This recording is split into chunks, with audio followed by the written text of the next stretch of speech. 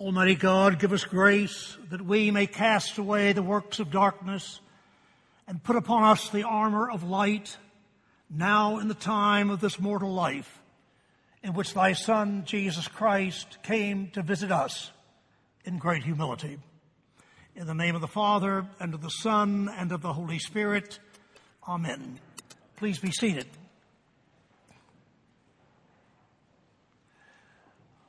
What an honor it is for me to preach at St. Francis on this first Sunday of Advent. And I want to thank my friend Stuart Bates for the invitation. And I thank him as well for being a light bearer unto me this past year. I'll have a little more to say about that. I'm going to speak of three things during this sermon. First, about darkness and light. Secondly, about the language of faith. And thirdly, each of us, the call to each of us to be bearers of light to each other. Indeed, I did begin by quoting a part of the Advent prayer which speaks to us of darkness and light. In that beautiful prayer, that very meaningful prayer, the essence of the Advent season is captured and our hearts are stirred. Today is the beginning of a new year in our church yearly cycle. That long season of Pentecost has finally come to an end, and the cycle of the church year begins today, and we begin to hear about and learn about the story, the incredible story of who we are and what we are and whose we are. The word Advent, that word itself means that something is coming.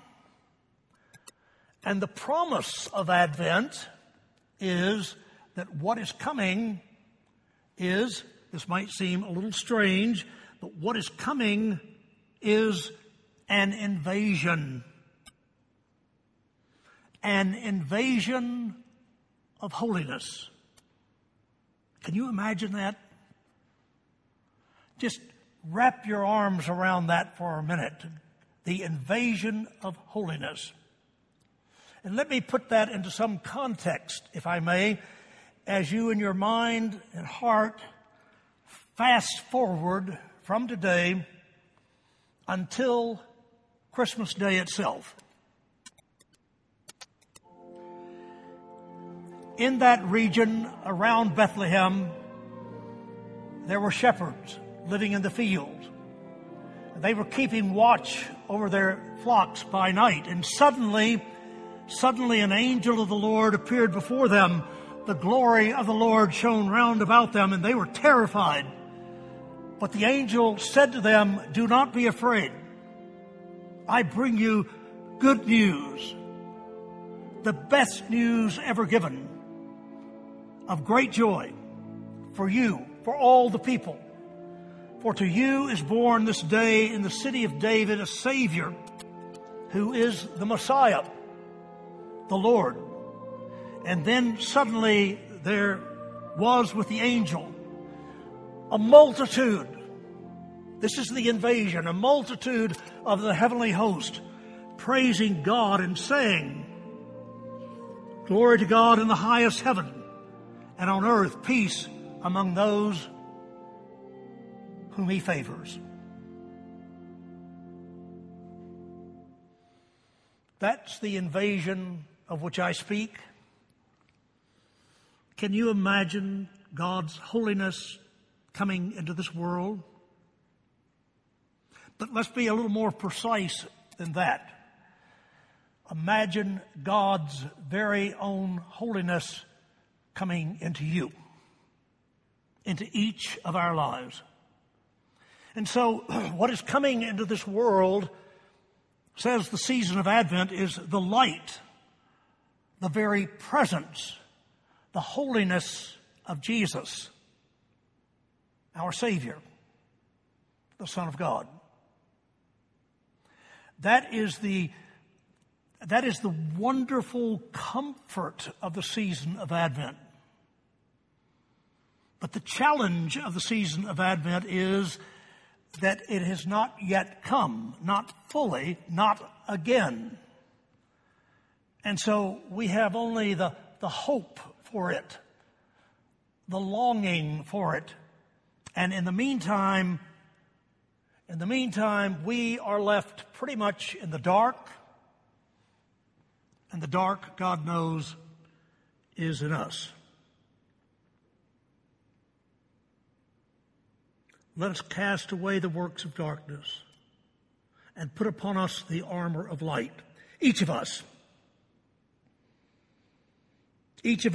have learned about living in darkness these last 8 or 9 months in varying degrees, in different ways: isolation, fear, depression, loneliness, loss of loved ones, loss of jobs, great anxiety about this or that.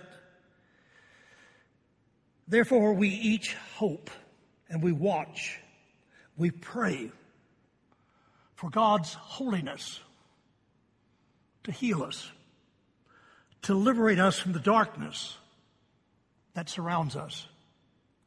Indeed, cast away the works of darkness, that Advent prayer says, and put upon us the armor of light. More so than ever, I believe, this year, that's become our prayer. Faith is the conviction of things not seen, says the Epistle to the Hebrews. Faith, therefore, is what we live by in the darkness. Faith is what we live by in the darkness. Faith is the way we have of seeing in the darkness. But, and this is my second point, the language which faith uses itself can be dark and full of shadows. The language of faith is full of poetry and symbolism, like the collect for this Sunday with its armor of light, or like Isaiah proclaiming that time when the wolf will dwell with the lamb, the calf and the lion and the fatling together with a little child leading them. That's the language of faith, and we live in constant danger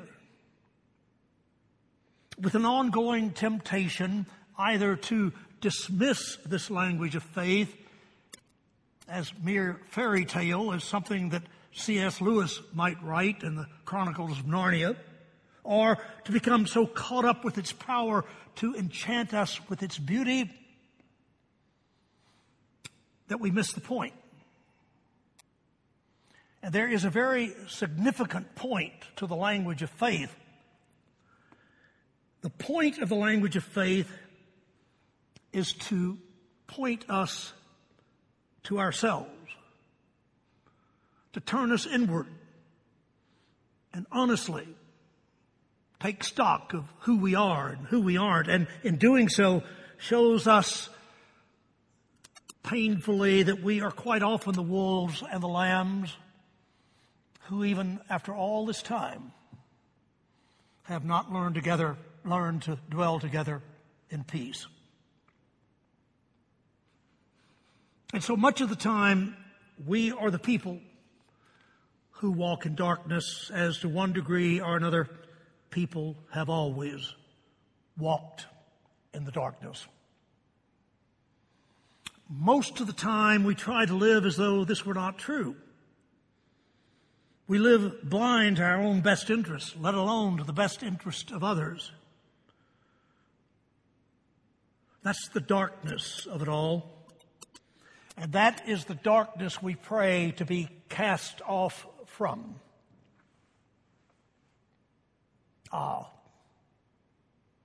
But we have also prayed, put upon us the armor of light.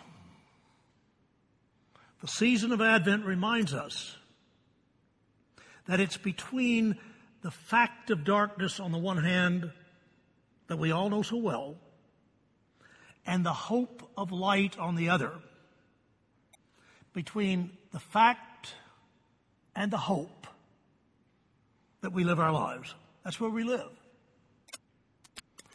So I have an Advent question for you. The season of Advent is a perfect time, a wonderful time to do exactly what I'm going to urge each of you to do, including myself. And this is my third point. What, if anything, have you done to battle against the great darkness of things? As parents, as children of our own parents, as wives and husbands, as grandparents, sisters and brothers, as friends, what other human being have you sacrificed something of yourself for to help and to heal, to bring light into another person's life, to be a bearer of light into the life of someone else? When we talk about having the light of Christ being put upon us, then we are called to be light bearers, to bring light into this world and in other people's lives.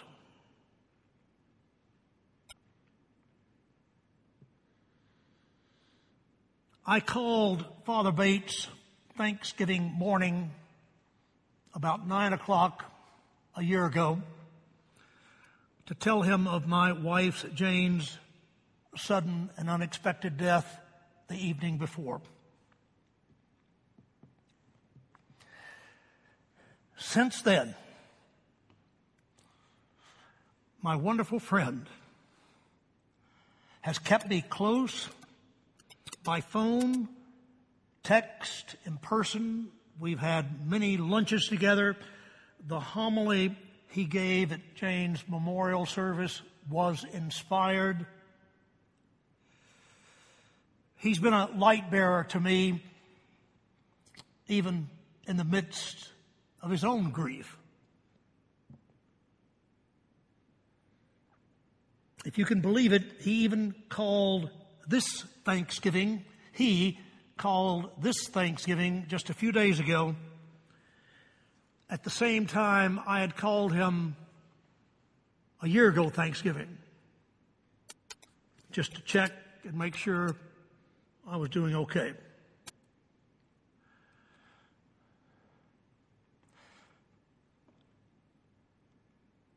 That's what each of us are called to be to each other. Indeed, at this time of a quote-unquote normal year, we all have memories and longings, losses and hopes. And these always, between now and Christmas, have a profound effect on every one of us. In this pandemic time, my guess is that such currents might become rapids and riptides. So pay attention, says the season of Advent. Stay awake, says the season of Advent. Be ready to receive or to offer a loving, caring, helping hand, as Father Bates and many others have done for me. Our call is to be light bearers. Amen.